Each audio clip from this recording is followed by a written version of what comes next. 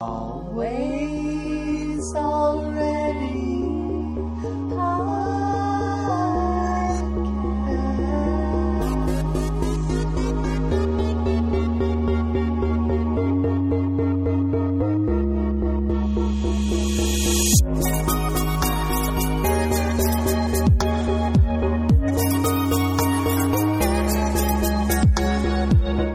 Hi everybody, this is B. And Emily. And John. And welcome to the Always Already podcast. And, it's been a while since my nasally voice has been recorded herein. And I'm really excited to be back and talking about a really awesome book. Hi, everyone. Hi. Hi, B. Hi, Emily. Hi. Every time somebody says it's been a while, I hear stain. Oh, no. We're like less than a minute in and we are off the rails. A Stained reference on the Always Already podcast. It's been a while since there's been any podcasting. Yeah, it's been kind of hectic. And you're now Dr. B, so that's a big deal. I know, Dr. B. It's kind of strange to even say and feel that, think it. To be an inhabitant. Dr. B. But yeah, no, it's been an interesting year. I mean, it's been about a year or so since last we got together and discussed, such topics as phenomenology and etc. Too long. It's always too long from the last time one has talked phenomenology. Emily, what are we specifically talking about today? Oh, today we read some excerpts from a lovely book called In Between, Latina Feminist Phenomenology, Multiplicity, and the Self by Mariana Ortega. And we read... Which was... the introduction. The introduction. Go for it. Chapter 3, The Phenomenology of World Traveling, and Chapter 7, Home Tactics. And the afterword. Yes. And Dee's read the whole book, is that correct? Yes. Because they are a wonderful person. A wonderful, multiplicitous self, as we will find out. Indeed. Mm-hmm. I don't know, B, maybe we can get started. You're the one that suggested this book. I think this book has a number of resonances for you in your own work and potentially your own multiplicitous selfhood too. So maybe we can start by having you kind of map out the resonance and meaning of this book. Well, right. So, my work has taken an affective turn, as one might say, but also because I'm, How excited, John. I know. No, because mine has turned away from affect, so. But yeah, it's been kind of like a love-hate feeling relationship with affect. But, Linda Martin Alcoff was the one who brought this book to my attention, especially since I sort of recently did a kind of a 180 on my feelings about Heidegger and phenomenology. But it appealed to me on a number of levels. One, a conversation about the multiplicitous self and narratives of transition for trans communities in, multiple senses of what transition means. The idea of there being a whole self behind the scene of a narrative of transition versus multiplicitous selves, which I think, one potential critique of the book or of the way that we can discuss multiplicitousness would be how, in many accounts of providing a sense of self, to what extent, these are the research questions that I had, when I was reading the text for the first time, in what sense do trans narratives, especially or transition-related narratives, push against multiplicitousness?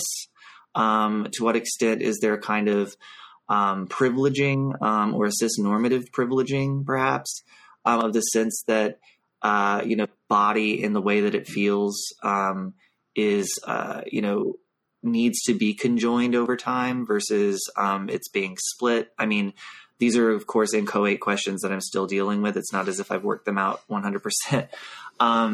And so, turning to this book, it was also a means of finding a way in social theory, philosophy, and political science, my own entry point from the standpoint of being trans and understanding and working out a newer sense of trans masculinity and specifically how home tactics and being in worlds and world traveling facilitated that.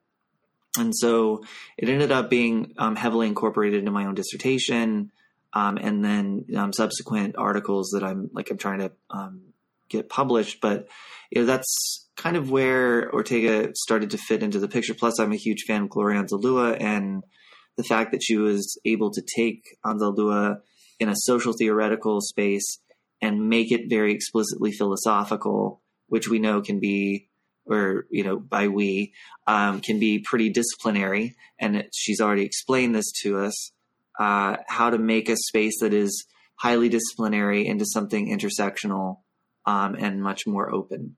So that's, those are the main reasons why I selected the book for discussion, and how it ended up being a kind of, in its own way, a way of writing a practice, a reparative practice in one sense, to rediscover myself in my own work. No. And that's not being solipsistic or anything. It's actually finding how my narrative matters to the very work that I do in both philosophy and political theory, which, in so many ways we're trained as academics to distance ourselves, even in political theory,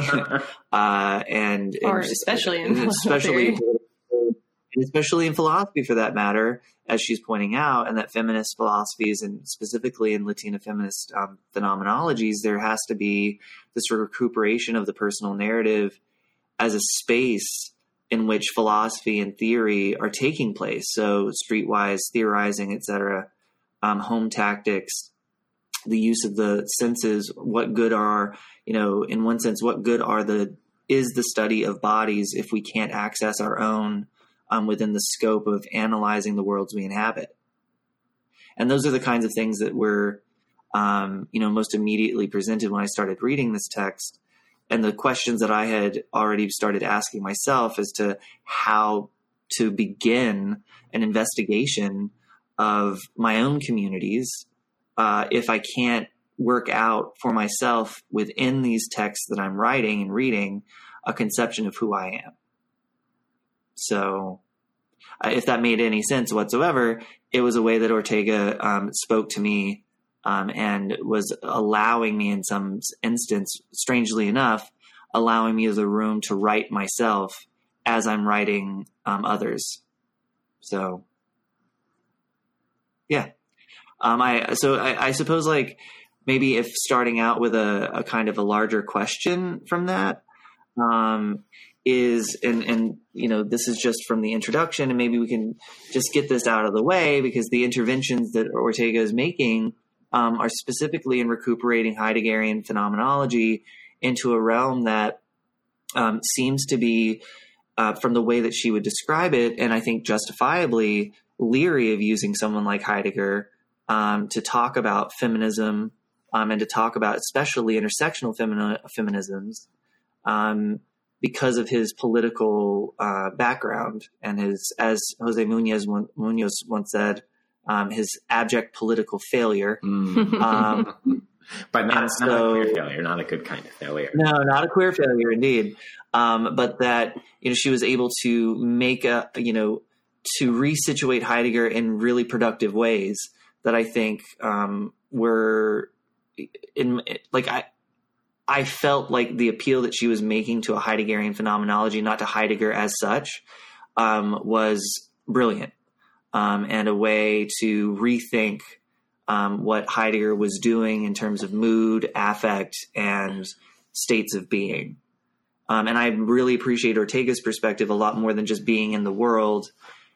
Her perspectives on being in worlds and being between worlds, I think, had a much more, if it's in one sense existential, but also in another sense kind of ontologically encouraging theory than just being in the world.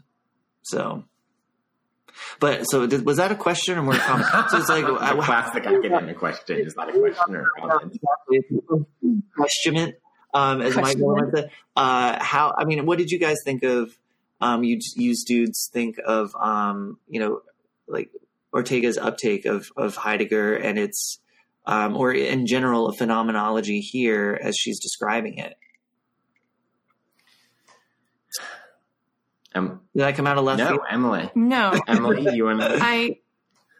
I was just returning to this passage at the end of the introduction before she goes into the chapter overview, where she gives sort of reasoning for the appeal to these Heideggerian notions. And I find myself wondering at the second glance whether it's not like a overly generous sort of interpretation of what Heidegger offers us, or whether, I guess I've never really seen anybody talk about him in this particular way or talk about his phenomenology in this particular way. That might be because I've avoided people who deal with it intentionally, but I'm just going to read a couple things. So she says, her reason for appeal to these notions stems from my view that the Heideggerian explanation of human beings, while lacking in terms of its ethics and politics, does capture something important about us, that life is not about the entities we encounter or particular facts about them or ourselves. It is about the intertwining of the world and us. Our experience, as well as our sense of existing or being, cannot be simply reduced to the material. Our lived experience reveals a sense of being, a sense of how we are, how we fare, that is connected to material circumstances and entities. I cannot presume to know what being in general is, but I have a sense of how I am as I live this life and traverse the complex terrain of the borderlands and the many worlds in which I find myself and to which I travel by necessity or by desire. I thus am deeply interested in the existential dimension of our lives as multiplicitous selves. And I thought that, like, the sort of intertwining that she does, or that she claims is sort of an inspiration, a Heideggerian inspired, that is not the experience, which sort of plays into how we experience ourselves, but also how we experience sort of outcomes in life, right? How we fare, how do we understand the way in which we fit or don't fit into certain moments or places in the world, and to what effect, right? That to wrap all of these things in an account, a phenomenological account of the self, feels like this really robust and kind of like it captures so much that isn't just relegated to the subject that speaks as an I and is like whole and rational, right? That it requires an account of sort of like the reciprocity between the world and us in it, or something. And I don't know that I've seen anybody talk about Heidegger in that way before. I don't know. Yeah, I mean, I don't know if I have either, but like you, Emily, I probably don't read enough Heidegger inflected work to like have a sense of that. But like in addition to both of the things that the two of you have highlighted, there's something about the turn to Heidegger in this book that is itself kind of modeling the sort of world traveling and home tactics that she's talking about in the text itself, right? Where it's like, it's not like there's never a full being at ease with Heidegger. There's never a full being at ease with Heideggerian philosophy. It's right, like, what are the home tactics that Ortega can use, right, as the philosopher, as the writer, as the multiplicitous self, to kind of tactically take up Heidegger and then use him in other ways and re-signify him, and and like ultimately, I think Heidegger is useful for her for some sort of like initial kind of moves in terms of the turn to existentialism and existential phenomenology, right? But we read chapter 3 and chapter 7, right? And it seems like Heidegger, has been useful also in situating her in a particular kind of philosophical discourse, right? It's almost like here's the like obligatory bow to like philosophers, even just continental philosophers, who would not take me seriously unless there was a little Heidegger in here. But that, starting in chapter 3 onward, there's not a lot of Heidegger anymore, right? So like Heidegger becomes leverage or becomes a tactic in multiple senses for her, so that we can get to, this deep exploration of Lugones and world traveling and street walking theorizing and these sorts of kind of philosophical, phenomenological, personal modes of being in worlds, where Heidegger was just a way to get there. But also, Heidegger is the way that it sort of does the work of revealing philosophy's sort of, partiality. If Ortega can get to a multiplicitous account of the self that is personal, that it operates on the levels of all the senses and is open in all these ways through Heidegger, it's it kind of does a double, sort of a double poke back at philosophy, right?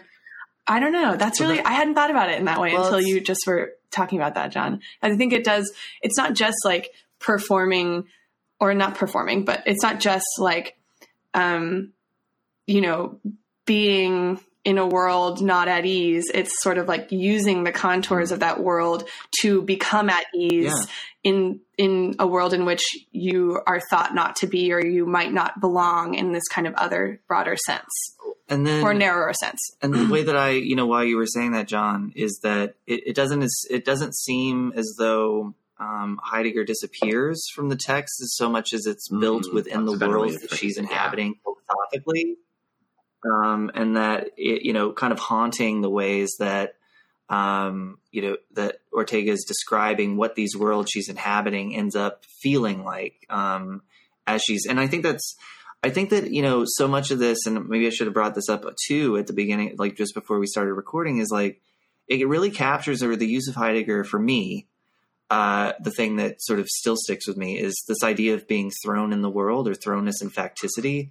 And that kind of describes where I think a lot of us, if we're thinking, what are the practical takeaways of this text, is the feeling of thrownness that most people do experience in the world, which with Heidegger, one of the central components of being in time, which she's taking and, and putting to use in more effective ways for marginalized groups and intersectional feminisms, is this feeling of not, of the anxiety that's induced by being in worlds that seem immediately hostile, being in worlds that are, and in between worlds that seemingly lack a kind of a sense of control, and that the anxiety that allows for a certain kind of self-reflexivity in Heidegger can be both reflexive, but also, dynamically immobilizing for Ortega. Right. So Heidegger can talk about anxiety as being self-reflexive, or the most important mood, as it were, because it's not a pathological mood. But that for Ortega, it's easy for a privileged white philosopher to talk about anxiety in productive and self-reflexive ways, whereas for marginalized groups, and specifically in the way that she's describing Latina existentialism, Latina phenomenology, and feminism, that anxiety is in itself not only constitutive of a kind of distancing, but it can also create a space where one can't escape. Now, Heidegger might be describing the contemporary moment of that time in a technological age, where Ortega is saying, but wait, there is a sense that we are, for her, the we in her in her intersectional communities, that we is constituted by a sense of shared anxieties. Well, and I think it's important that they use the language not being at ease. Exactly. Right. Yeah. Because the being is sort of built into the experience. Right. So it's not just a feeling of anxiety. It's a feature of that world that constitutes one's experience in it or with it. Which is, because it's interesting, recent appropriations of say being in the world it's become so commonplace that it lacks the hyphenations. And the funny thing is that it's not pretentious to use the hyphenations in it, because it's important to understand, right, that being in worlds as it's hyphenated emphasizes our being as it stands in relation to something. Rather than simply, a grammatical formulation that says, oh yeah, we just simply exist within worlds, but it's rather fundamentally tied or grounded to a multiplicitous world, to multiplicitous worlds that come back to, our our sense of multiplicitous selves. Right. And and also that it's sometimes the being hyphen between hyphen worlds, right? It's like, I think one interesting thing that like a different sort of analysis of this text would do is like try to map out when is Ortega using the being between worlds and when is she using the being in worlds, and kind of seeing what that does. And I don't know, I mean, to kind of draw out one more thing on this Heidegger point, and then I'm going to pick up on something else that you said. I had also a second. Oh, no, so I was going to say, so this is also like the thing about kind of what is Heidegger and then what is Ortega in relation to philosophy and the worlds of philosophy, right? So she ends the home tactics chapter with, I would like to conclude with another confession. This is page 210. And she talks about being a philosopher and a Latina feminist philosopher in an academic environment that continues to privilege maleness and whiteness and writing by maleness and whiteness, et cetera, et cetera. And then she ends with, so what can I do? I take what is given to me and I make it my own, ... with words, with ink, with my lived experience. I offer you these words, these thoughts. I carve out a space for me in this philosophy that was never meant to be a home for me. This is one of my home tactics, right? So that, I think, is another kind of way that she and then we are able to interpolate Heidegger, like vis-a-vis home tactics. Mm-hmm. Yeah, I mean, and looking at what these philosophers that, you know, and the way that we, even as political theorists, philosophers, however we decide to, you know, name ourselves in terms of our academic disciplines, with whatever world we decide to inhabit, right, and whatever home we decide to, you know, claim and carve out, is that most of the people that we end up reading and founding most of our basic assumptions concerning the world, she's rightfully pointing out that they've never constructed a philosophy to have included women, let alone you know, women of color, queers, anyone that, you know, seems or at that moment would have been non-normative, that the home of philosophy was not carved out from Hegel and Kant, from the way Hume and Locke and a variety of others, all the way down to, you know, Socrates and Aristotle, for crying out loud. I mean, these folks never really meant for philosophy to exist as a home for minds and beings and experiences. And I love that she ends, you know, with this notion that what can she do? In one sense, she's, you know, taking what Heidegger would ultimately have chosen for himself, and probably, and obvious, and in that sense, like for a very select few, as we know from his Black Notebooks, to inhabit a space, to be thrown in the world, and to occupy that space forcefully. To appropriate, in one sense, you know, in a previous podcast, I said that Heideggerian ontology was that of power, but of appropriating a power that was perhaps never meant to be appropriated by folks who have been marginalized, and to do so in such a way that, you know, it's to say that this is my space as well. This is a time, or, you know, it's also like, and without proprietorial notions of ownership here. But to say, you know, this in my doing and my being, enacts a space for others to carve out their paths. Can I ask my Heidegger question? Because it links to this point. To what extent is the way that she's talking about space sort of part of the Heideggerian project, or is that sort of where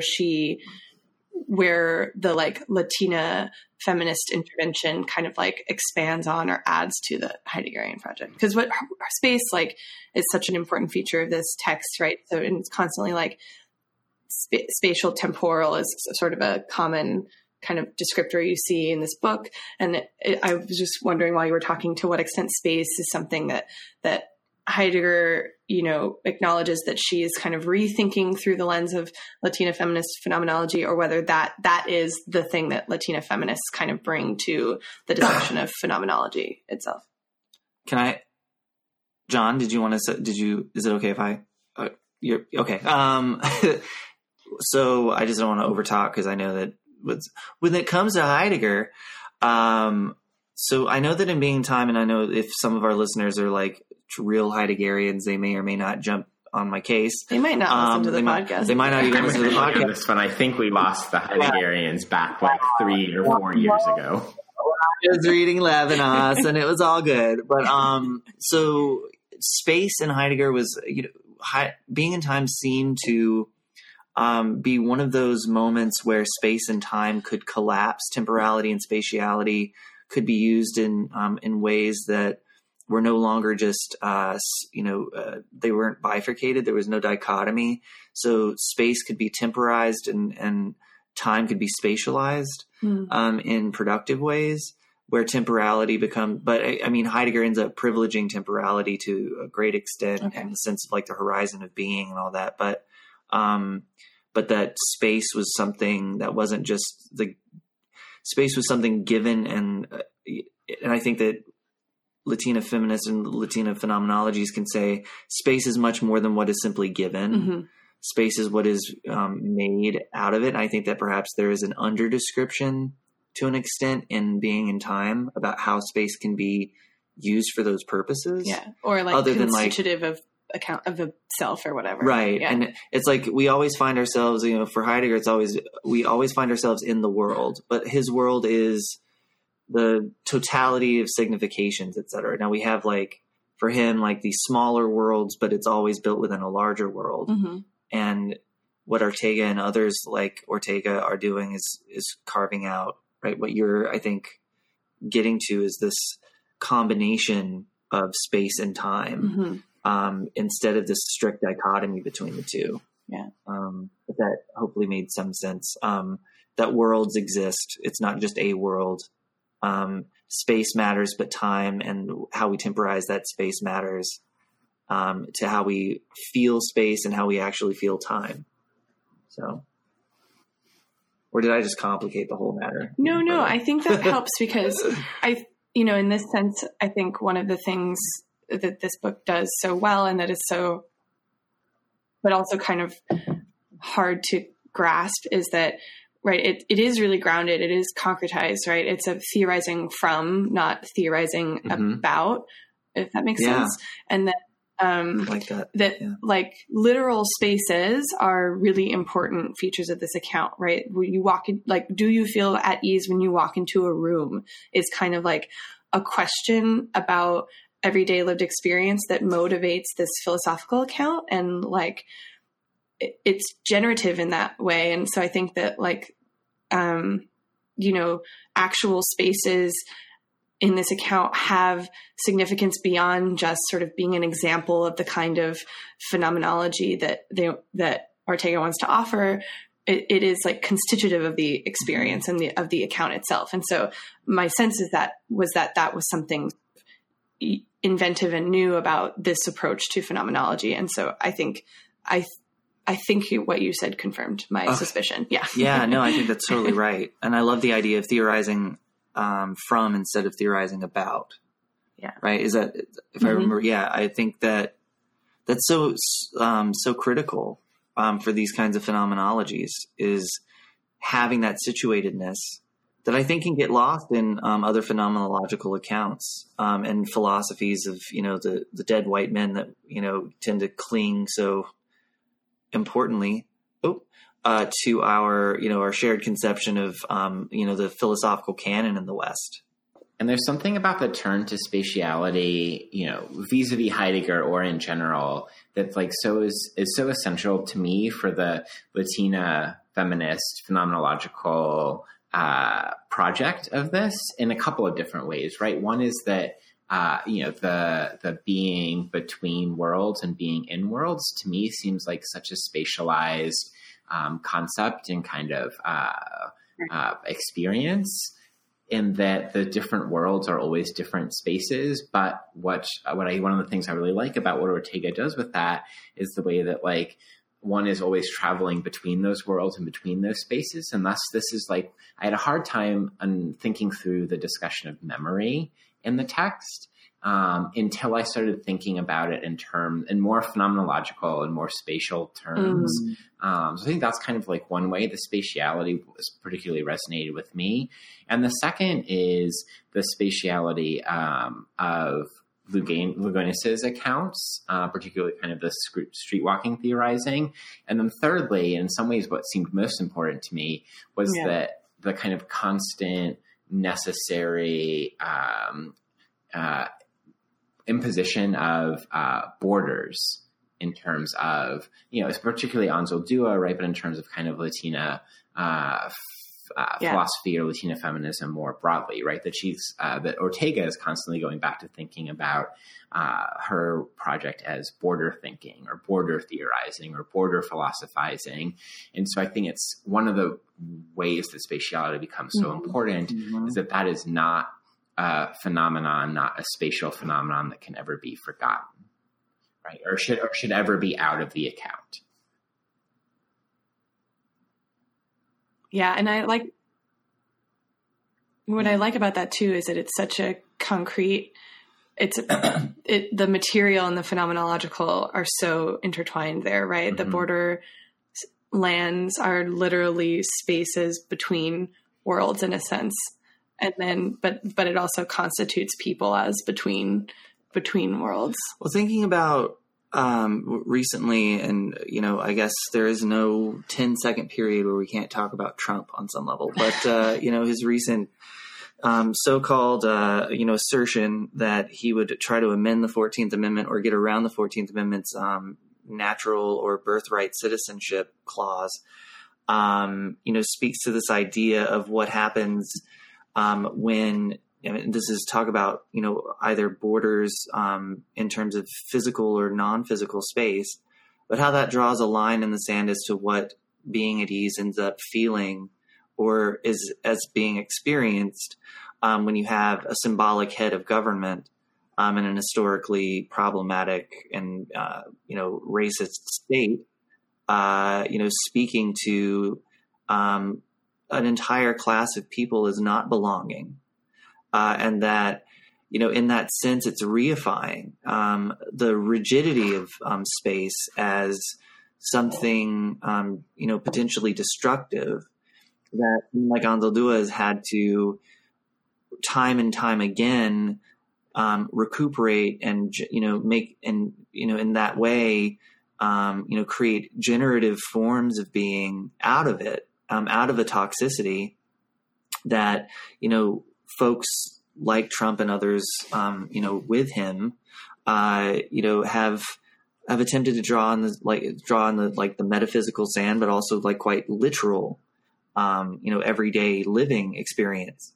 This can speak to, and this is one of the reasons why I got drawn to Ortega as well, is that the trans experience has been recently, getting trampled upon by the same administration through attempts to naturalize biological features of sex and gender, via a memo saying that Obama era protections in that regard are going to be, rescinded.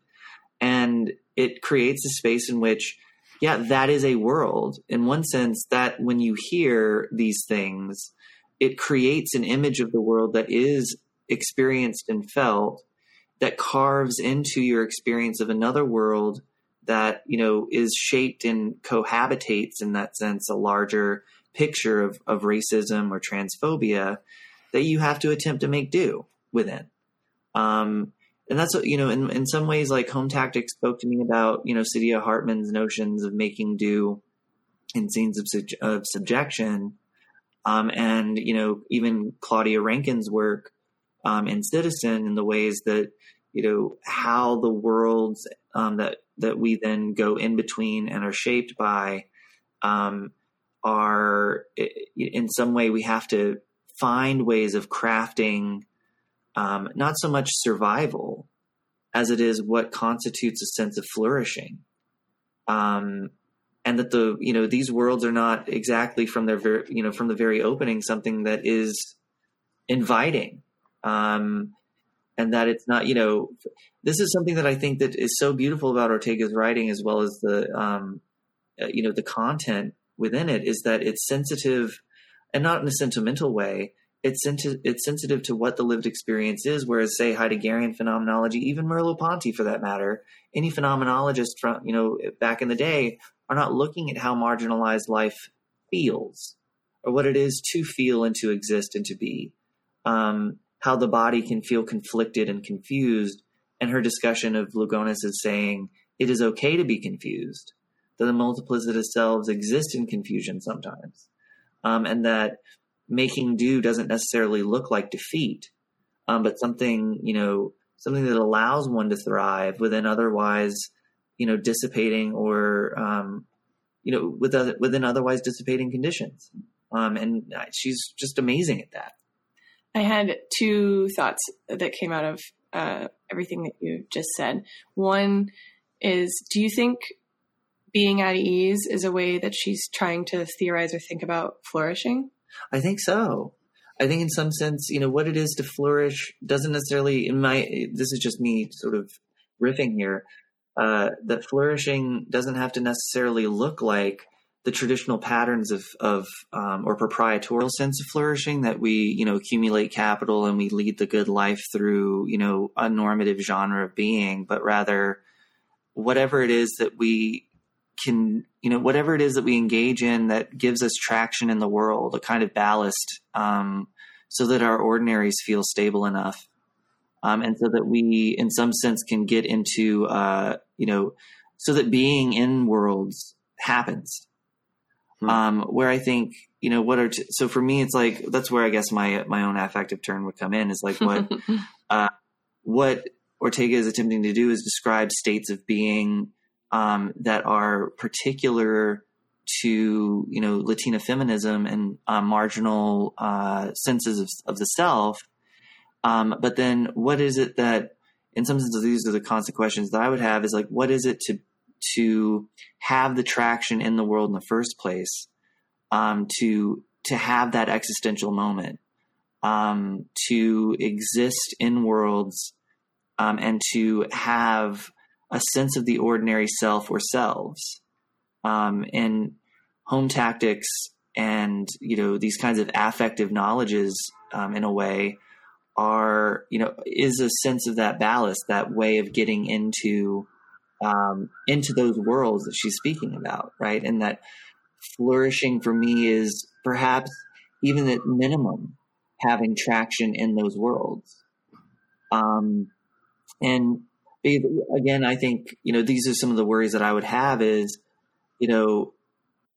there's a lot of focus on, and I think she gets into this in other chapters, and I can't recall if in the specific chapters that we read, like, right, that the dichotomy between oppression and resistance, mm-hmm. and that there's a privileging of what resistance looks like that's oftentimes proprietarial in that regard, mm-hmm. And that that she wants to sort of distance herself from that, and that studies of, everyday or ordinary affect are about, and phenomenology for that matter, are about what life looks like if not defeated. Then what forms of life are there, in which one can continue?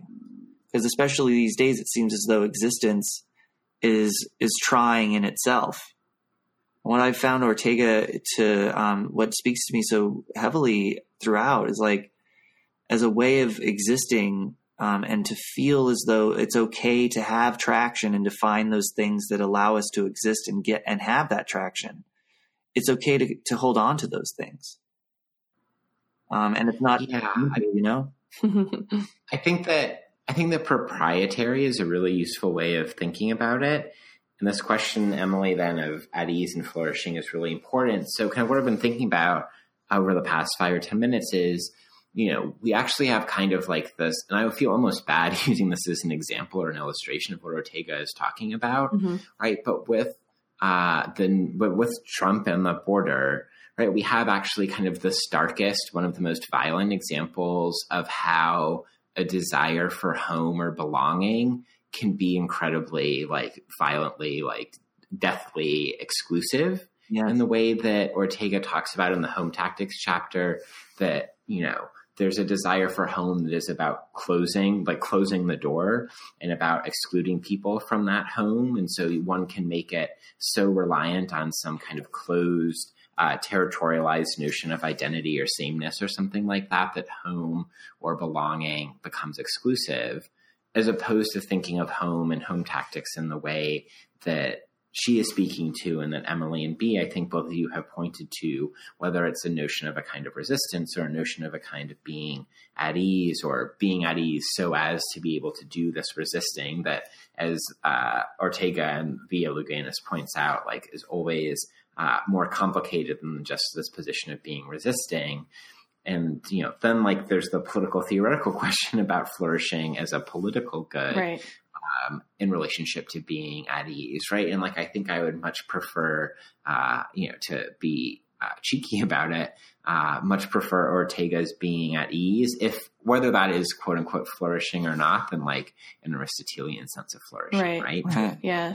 Which is the mastery and the domination and the belonging that is exclusive. And I think to your initial point about the door closing and sort of drawing a circle around belonging based on identity, the settler colonial context makes that the sort of the spatial element of that extra salient, right? That like, it's not that it really highlights the kind of arbitrariness of that line, right? Of the qualifications for home, given that the literal space, right? There's a long violent history to the space itself, right? Where, that people who lived on land were expelled for no reason other than that they didn't meet that mythical, the mythical criteria for belonging or something like that. Right.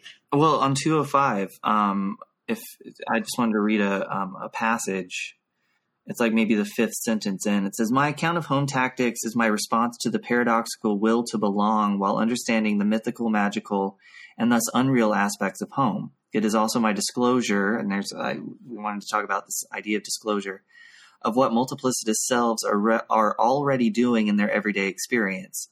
I clearly do not oppose grander and more sustained political projects, but I do not wish to overlook or forget those moments when multiplicitous selves struggle with everydayness and find ways, yes, to, quote, make do, to feel comfortable in spite of a clear understanding of the ways in which power relations are bound to undermine, to hurt, or to alienate." And then, of course, home tactics can be deployed at a personal or relational level. I love this idea that home tactics is a site of play, where if, in my use of the term flourishing, if to empty it of some of its Aristotelian, history, to say if making do is a site of everydayness, which is like the average facticity of a person's existence, that it can be a place where someone feels and pushes against this, again, proprietarial notion of I have all of this that counts for something that power relations would suggest, right, is the metric for success and the metric for the good and happiness. But rather, she's inviting a way of rethinking those tactics of making do, or those ways of existing, in such a way as to say the non-normative way of thinking and being in the world might look strange to others and might not look like it is in some sense, right? The normative dimension of happiness, right? That we would say, but rather it is a sense that invites a critique of that happiness, or might thus invite a critique. And of course, I'm thinking of Sarah Ahmed as I'm speaking. John, you mentioned Ahmed before we started recording. It's like this idea of it's okay to look at the ways that your being in the world, although not by normative standards, exist on a radar of happiness, constitutes nevertheless a worthwhile, and I don't even know what the word would be. If it's not worthwhile, a valid, meaningful sense of being, and not even in the way of that it has to be the sentimental politics of you matter, but that, there is mattering in the way that people in their everydayness who are excluded or live at the margins make do. And that those have to be taken into account. Either we say as indexes of or indices of larger structural antagonisms and problems, or we can just invite an opportunity that these tactics are themselves constitutive of a way of being, and invite a more reparative way of viewing them. I don't know. That was just me going off, but this book really spoke to me, obviously. So it's an amazing text, but this idea of, as you mentioned, John, more than ever these days, a sense of jeopardy and threat, I think, loom on the horizon of most marginalized groups, and even within the context of lines of privilege being sort of dissolving and eroding to a certain extent, that many people share a sense of, a fraying, as it were, of their genre of being. And Ortega kind of speaks to a recuperation of how we can re-find ourselves without it turning to, more hegemonic notions of the self. Yeah, I mean, in some ways, this weirdly, or maybe not weirdly, right, I've been thinking about Berlant and cruel optimism and kind of the way that everydayness and atmospherics and like these sort of things play a role in that work from her, right? And, I mean, granted, they have very different projects, right? But there's, I think, a certainly different, like, affective and phenomenological valence to Ortega's work than there is to Berlant's work, to me, it seems. I'm glad that you brought up Berlant. I think that I was thinking of her in Cruel Optimism and Desire Love, in the way that, when we find ourselves attached to certain projects that give ourselves traction. So I always thought of this, Home Tactics could be in one sense a parallel, but not quite obviously not quite the same as affective attachments within the scope of Berlant's work, where we are carrying out in certain practices that, cruelly or not, in terms of its optimism, allow us a sense of self, a sense of traction, to have a self, to be somebody, to be anything. Whether or a sense of familiarity is one of the important kinds of ways that Ortega configures like the sort of like political good of Home Tactics or something. Yeah, no, and I love that. And it's like, I think with Berlant, it's always a kind of the potential for a critique of larger structural scopes of, neoliberal or economic good life fantasies. And for Ortega, she's offering both in one sense. She's saying, okay, look at the everyday lived experiences of people as racialized others and ethnic others, but also look at philosophy itself. Look at these disciplines that have marginalized thought to such an extent that even her affective attachments to philosophy in this meta way reflect a sense that, it's a critique of the disciplines and academia more large, in a larger context, right? It's like saying, I have to make traction in this world, and that this is one sense of my traction making. I think it's really telling, though, that many of her examples of Home Tactics are, like we've said before, not necessarily constitutive of like intellectual labor, right? There are tactile examples. It's cooking, it's painting your home, it's speaking in Spanish. And that, like, in that sense, affective attachments doesn't maybe capture the kind of like everydayness of Home Tactics, although it might be a kind of example of a way of thinking about them, or of a way of thinking about, I don't know why I keep recoursing to like goods of things. Way my brain is working, but it's like it's our disciplinary training, right? Yeah. So, oh my God, it is. But I could see that as being a kind of like how we understand the good, or in the good life. We're like sort of, uptaking a little bit of Berlant there, but it's like, so what it is to have the good life, what it is that we find to be good, might, from a normative or more like so-called dominant standpoint, not appear to be good at all, or be worthy of the good. But that in an everyday sense of either community or everyday sense of self-making, that, it's kind of like, fuck, you're good. These are, goods, that give me that traction I need. And I hesitate to use words like need, et cetera, but, it's just maybe poverty of language. I don't know. Well, I think need is not wholly inappropriate here, right? I mean, Agreed. we're constantly talking about this like more than survival, right? And so presumably like need is attached to survival in a bit. So we want to say like there's something more than need at stake, or more, that like need is, a sort of baseline, necessary but not sufficient or whatever. Yeah. Way of thinking about life at the margins or something. And John, I think that like, just to bring it back to what you were saying earlier, is that there's no more time, I think, well, even in my recent, limited, obviously 35 years, but like 30 years of cognitive experience and memory, which we could come back to memory as like constitutive of the self or whatever. But that now more than ever, there is a violent sense of like what it is to exist at all.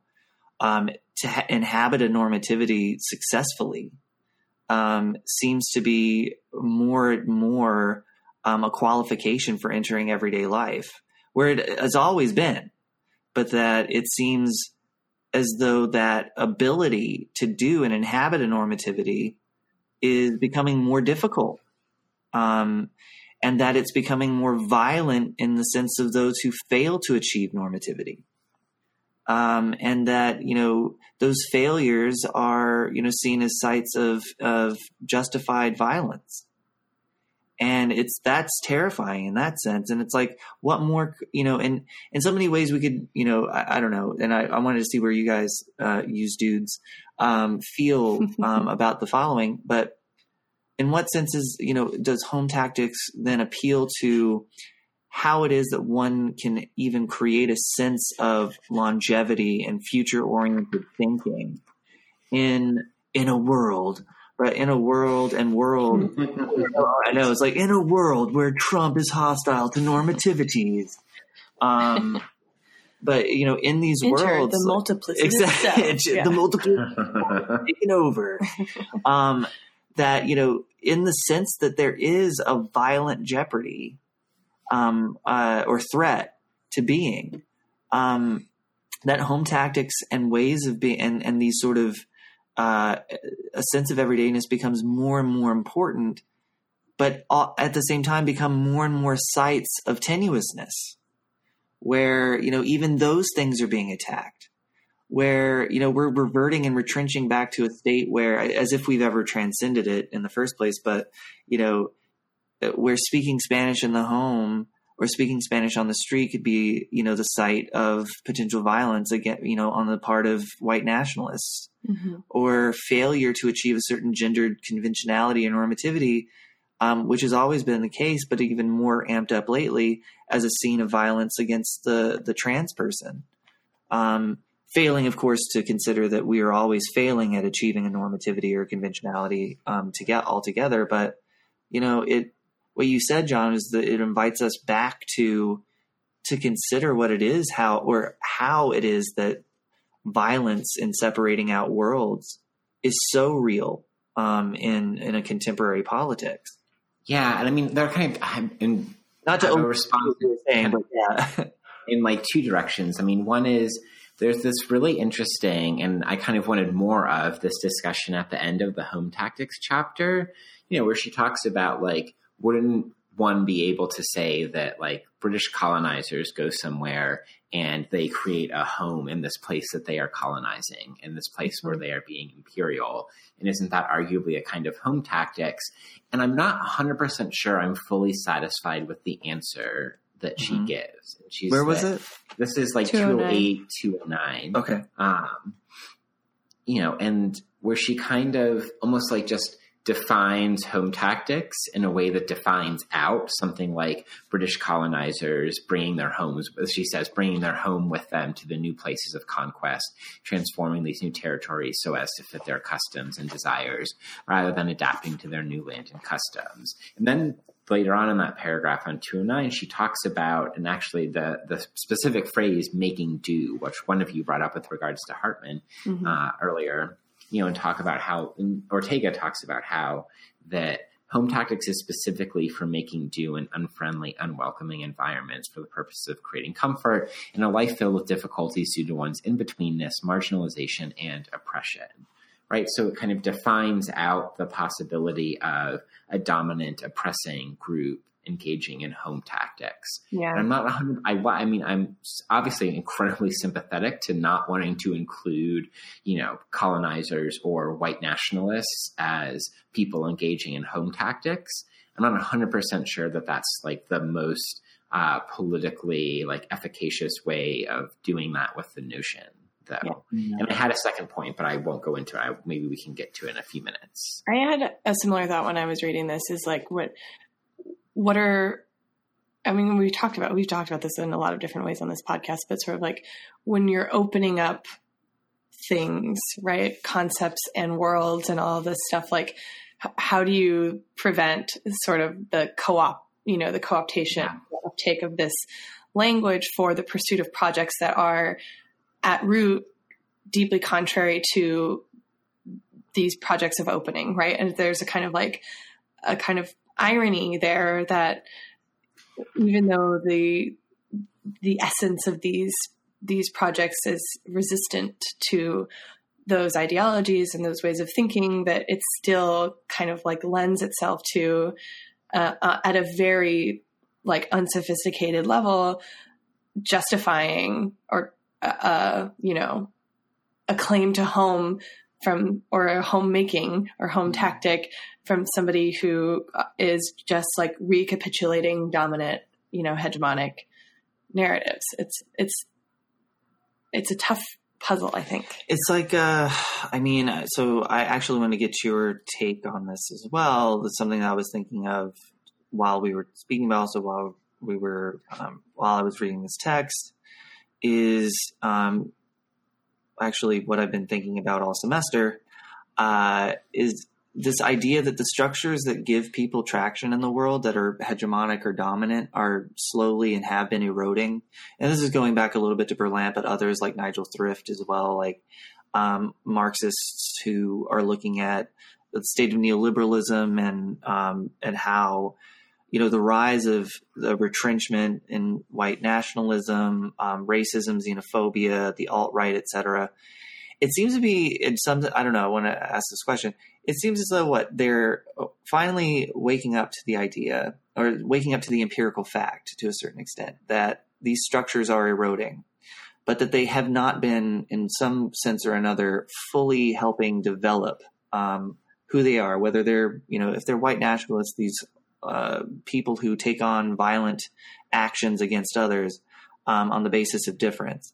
That they're finally coming to the realization, but in a very strange way and obviously not articulated in this fashion, that there are structures in government and economics that are failing, that the system is fucked, but that of course they scapegoat others in their pursuit of trying to find, a sense of belonging that has seemingly never been there for them. But that what they're in essence, the deep-seated affective attachments that they have are the very experiences as marginality and marginalization that have been going for centuries. Right. And that there has been a lack of structure in everyday world making for the marginalized that have been, in that sense, a voice that has been suppressed, that these folks are now finally starting to realize but not connect. So maybe Ortega if we could talk a little bit more in some of her terms, like maybe one of the things that happens when the marginalized become at ease or are at ease in multiplicitous worlds is that the dominant mode of being becomes less at ease, or maybe that's like potentially one of the generative effects, right? That like, and there's a reason why, the white, the like conservative student in a class on like race and gender feels uncomfortable in the room, and that discomfort is actually productive for kind of resisting relations of domination and sort of thinking about power in that sense. But I don't know if that's satisfying enough to the concern that you've raised, John. Yeah, I don't think that we're ever going to be satisfied, right? It's sort of like when Audre Lorde speaks of self-care, it was supposed to be revolutionary in the sense that women who had never had power in the public or private spaces of life were able to then care enough to have for themselves to develop the energy reserves and preserve energy enough to engage in community making. now self-care is going to the spa, having cucumbers put over your eyes, or, retail therapy, which then gets, in that sense, rerouted into, the affective circuits of capitalism and therapy and a variety of other things that, hey, I go to a therapist, but we live in a culture that routes public feelings to, medicalized, offices. Mm-hmm. But again, in one sense, that's my home tactic of dealing in a way, and not to overindulge in the word home tactic, but perhaps my tactic in dealing with the stresses of gender and identities therein, is, in some sense, like trying to find a normativity that no longer exists, or is that is fraying, in some way. It's trying to find a place that in some way doesn't have the traction it used to have. And sorry, John, I know that I heard that you said something and then I totally kept going. No, that's okay. I mean, I was thinking about how another reason that I think this book is so generative is that it provides a kind of, let me go into it this way, right? I was thinking about what are some of the other phenomenological or potentially phenomenological ways one might think about, about whiteness that is called into question or understands itself to be called into question, right? And one of them is, I'm thinking about Robin DiAngelo and white fragility, right? Mm-hmm. But it's interesting that Ortega is talking about a kind of fragility of the multiplicitous self of the world traveler, right? But it's a fragility towards coalition, or it's a fragility towards non-domination, and as opposed to a white. Yes, exactly. As opposed to a white fragility, there's like white fragility being towards will to power or something like that, or being towards violence, right? So the different kind of valences of a certain kind of non-wholeness as a phenomenological sense. And then this is, something I'm thinking and writing about and writing with is another book that I thought of while I was reading Ortega was Lewis Gordon's Bad Faith and Anti-Black Racism. Mm-hmm. Right. And that's also a phenomenology he goes to Sartre rather than to Heidegger, as kind of resources for thinking through some of these questions about power and relationality and non-relationality. Well, I think that, it's just interesting that we're living in a time. I always hate like those cliches, but it just seems when students use them. I know, and then I'm guilty of it since the dawn of capitalism.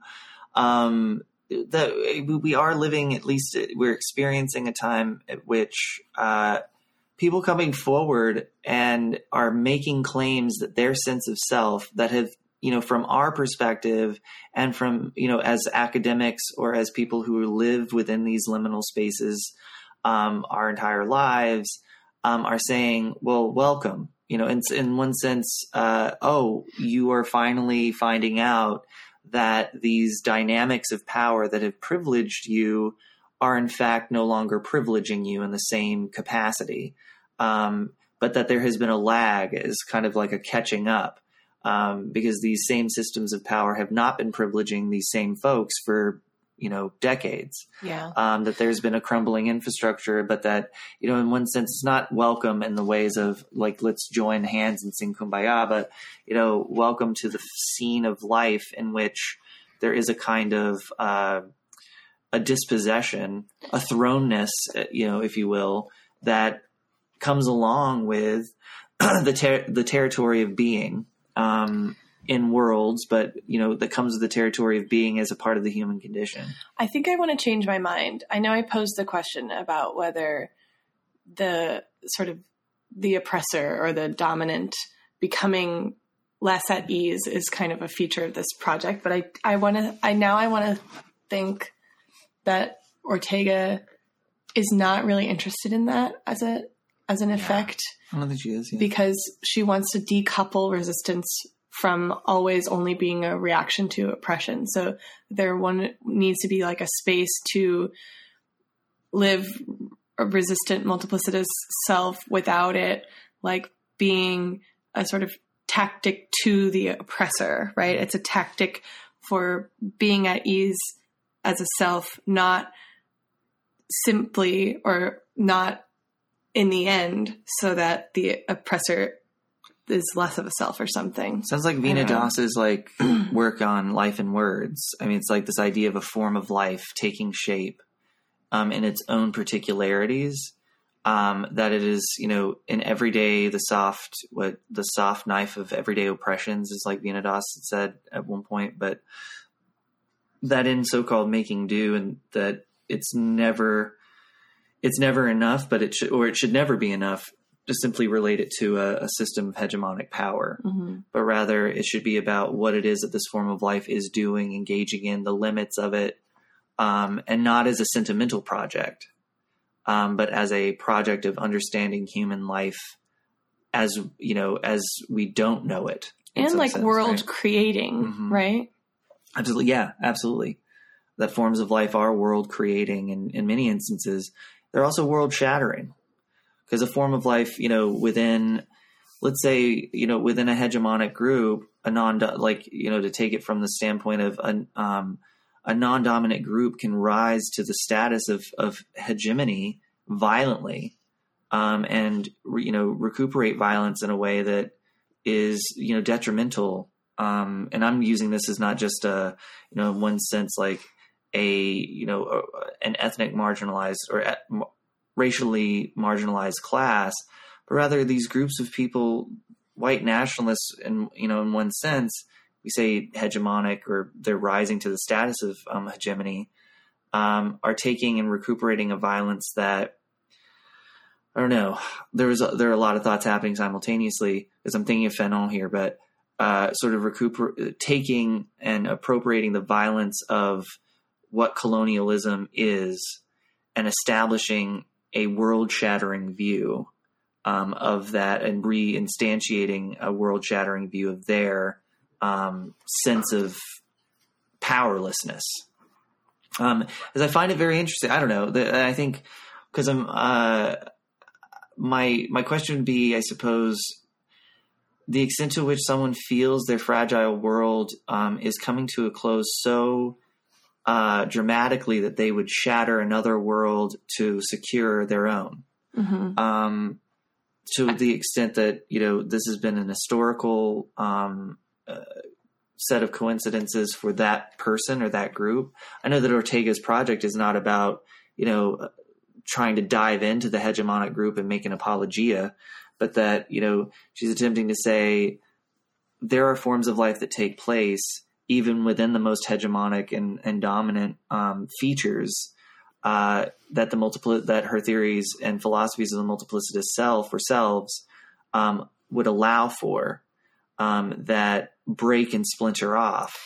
Well, I guess in that sense, John's question still stands, right? Because I think she would say world shattering cannot be considered a home tactic precisely because it does that, right? Because it's world shattering. And so then, but I think we're still left with the question that John raised, which is like, is that satisfying? Is that a satisfactory answer?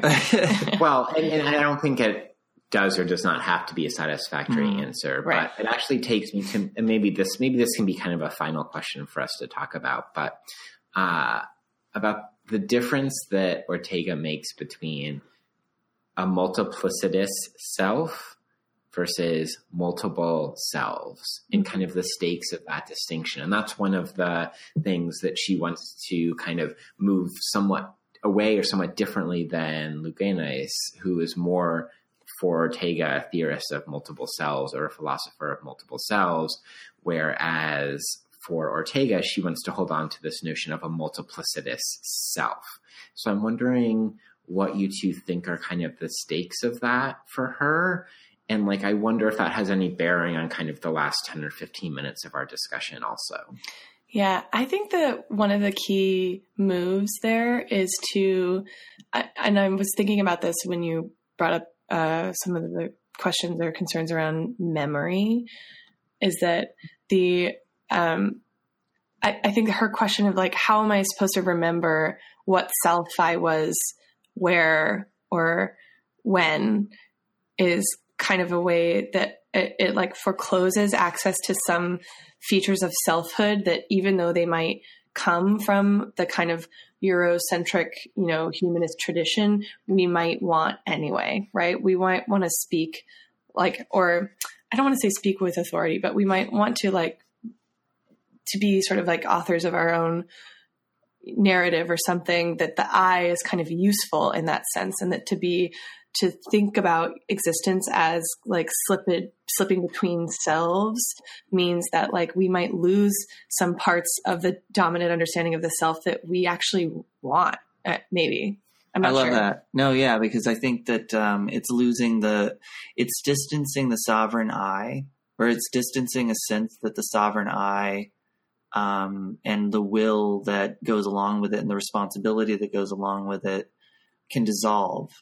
That the I as a multiplicitous self inhabiting worlds and being between worlds, doesn't have to look like this or that. It's, I relate it to, trans narratives or narratives of transition, in which there's this sort of competing worldview, whether there is a transition from one self to another, and that, there is a moment that something is corrected, as if the consciousness of the trans person has now been completed, and the temporality of that trans person's life is connected as a whole. Right. There's a before and an after that separate. And that's cis-normativity, because in that role, no cis person really has to develop a sense of self that is bifurcated between a then and a now, or a future for that matter, as if I've always got to struggle for a future body.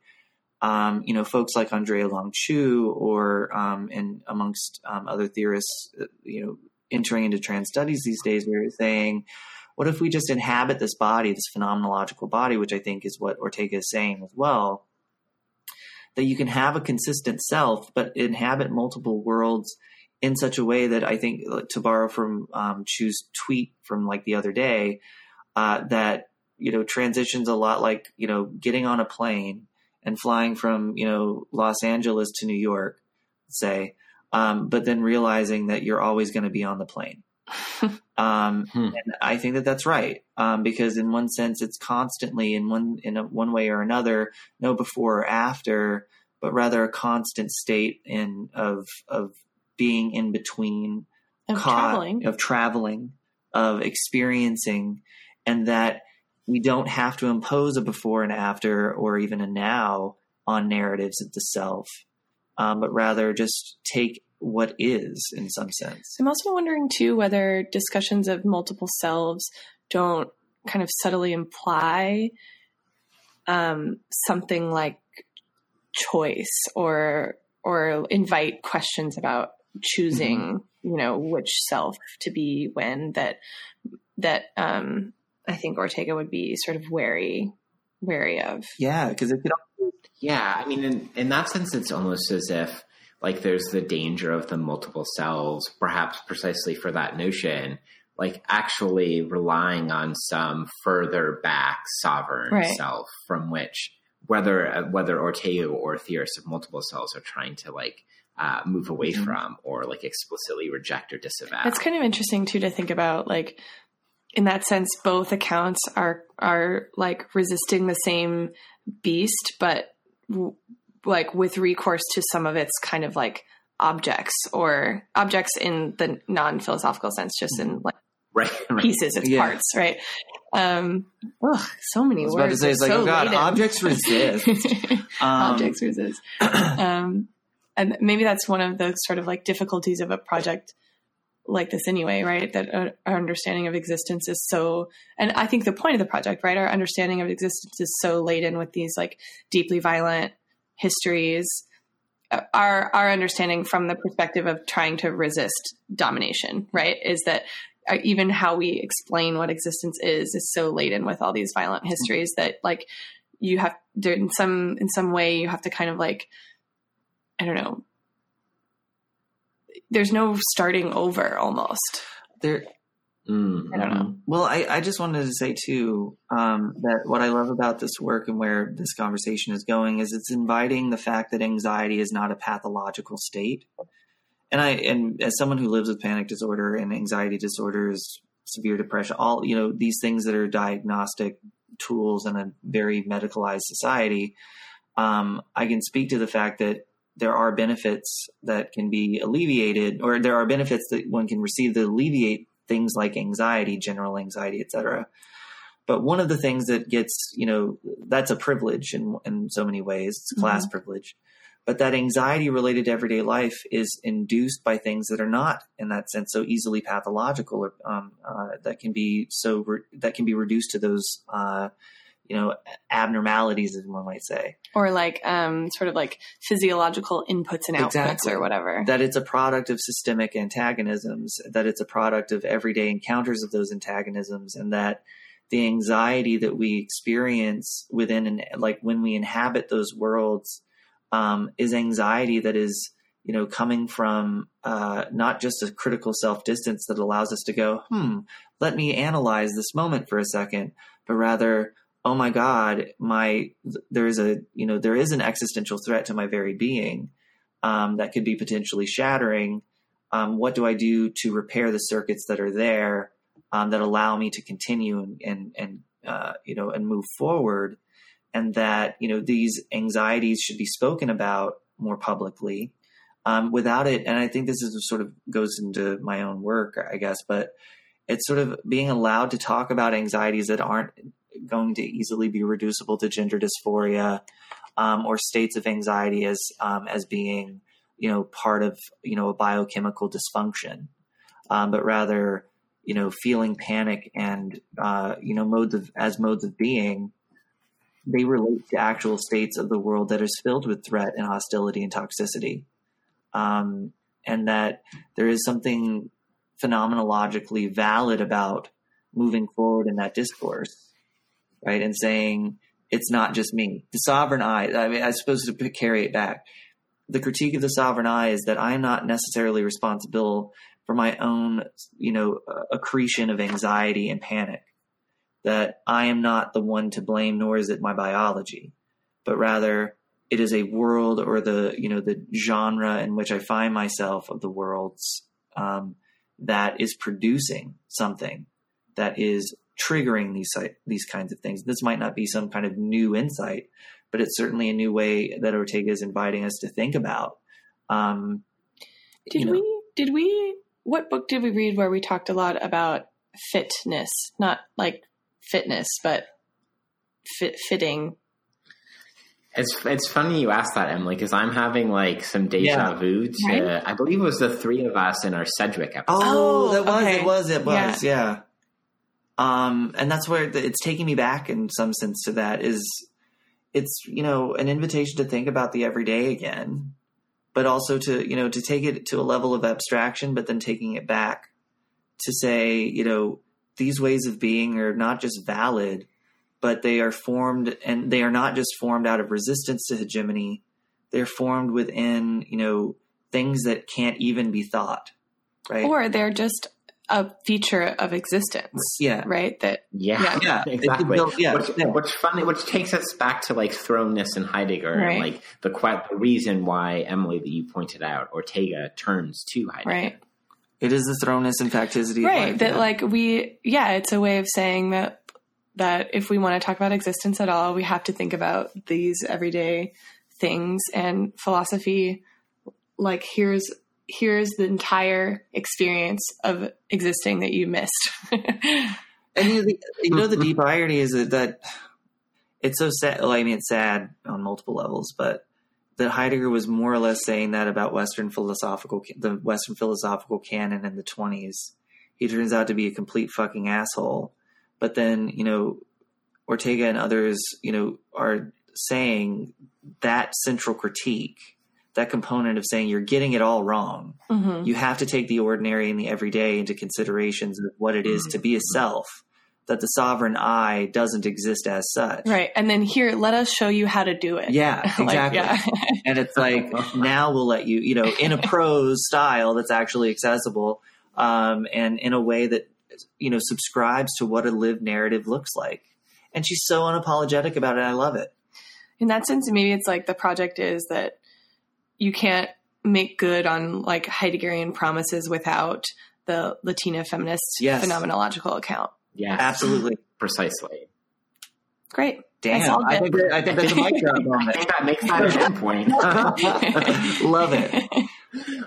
Oh, I want to point out, so that was the end of, like, Emily just brought it all together. Totally. That was absolutely. And then I want to point one thing out, and that is that, so I'm looking at the episode description for our Eve Sedgwick episode, which was October 2016. Oh wow. And part of what we said, we talked about how do we get from theorizing to the ground, to the reparative forms of relationality that may function to heal in the midst of crisis.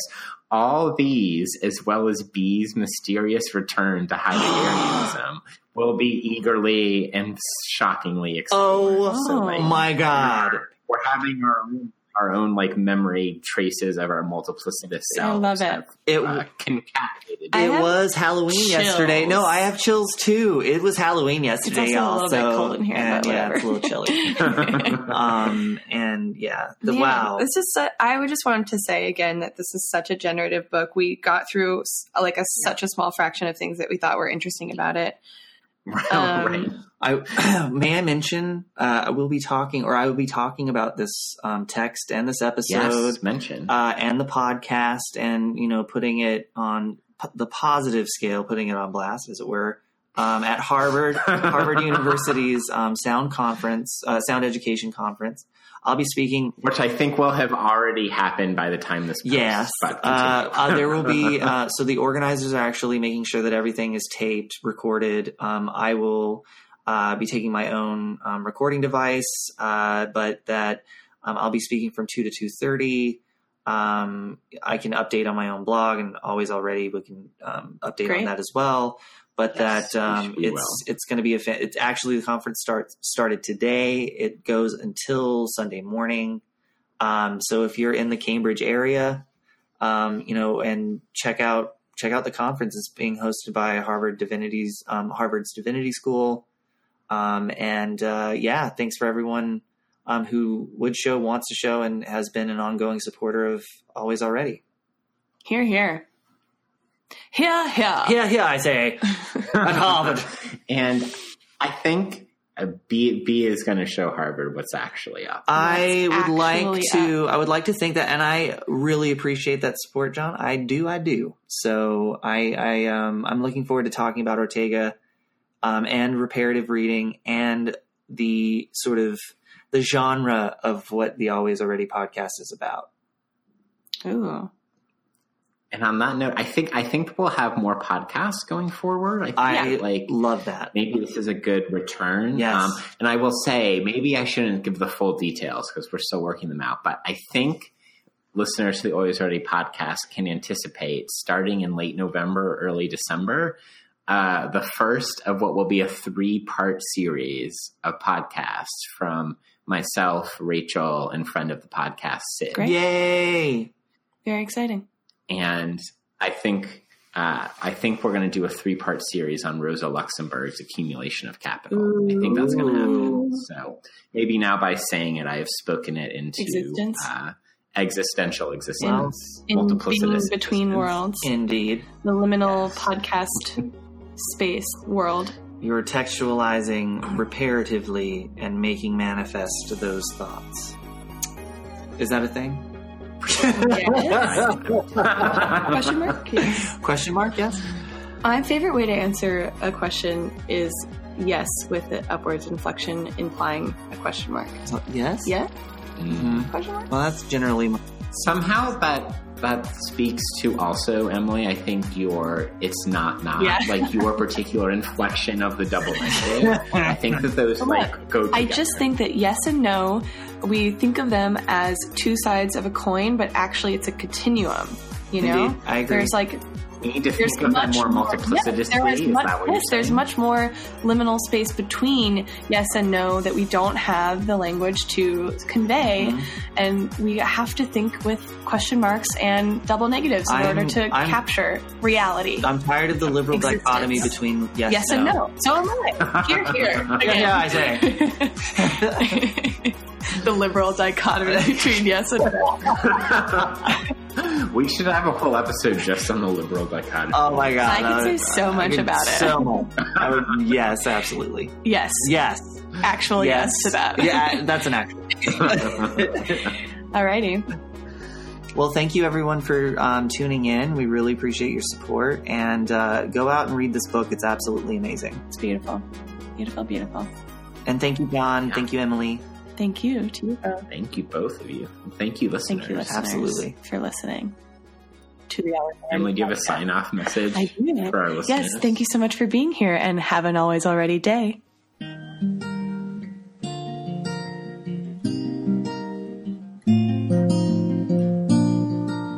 Thank you for joining us on another episode of the Always Already podcast, which is a creation of James Pataglione Jr., Emily Crandall, Rachel Brown, John Command, and B. Lee Altman. Visit our website, alwaysalreadypodcast.wordpress.com.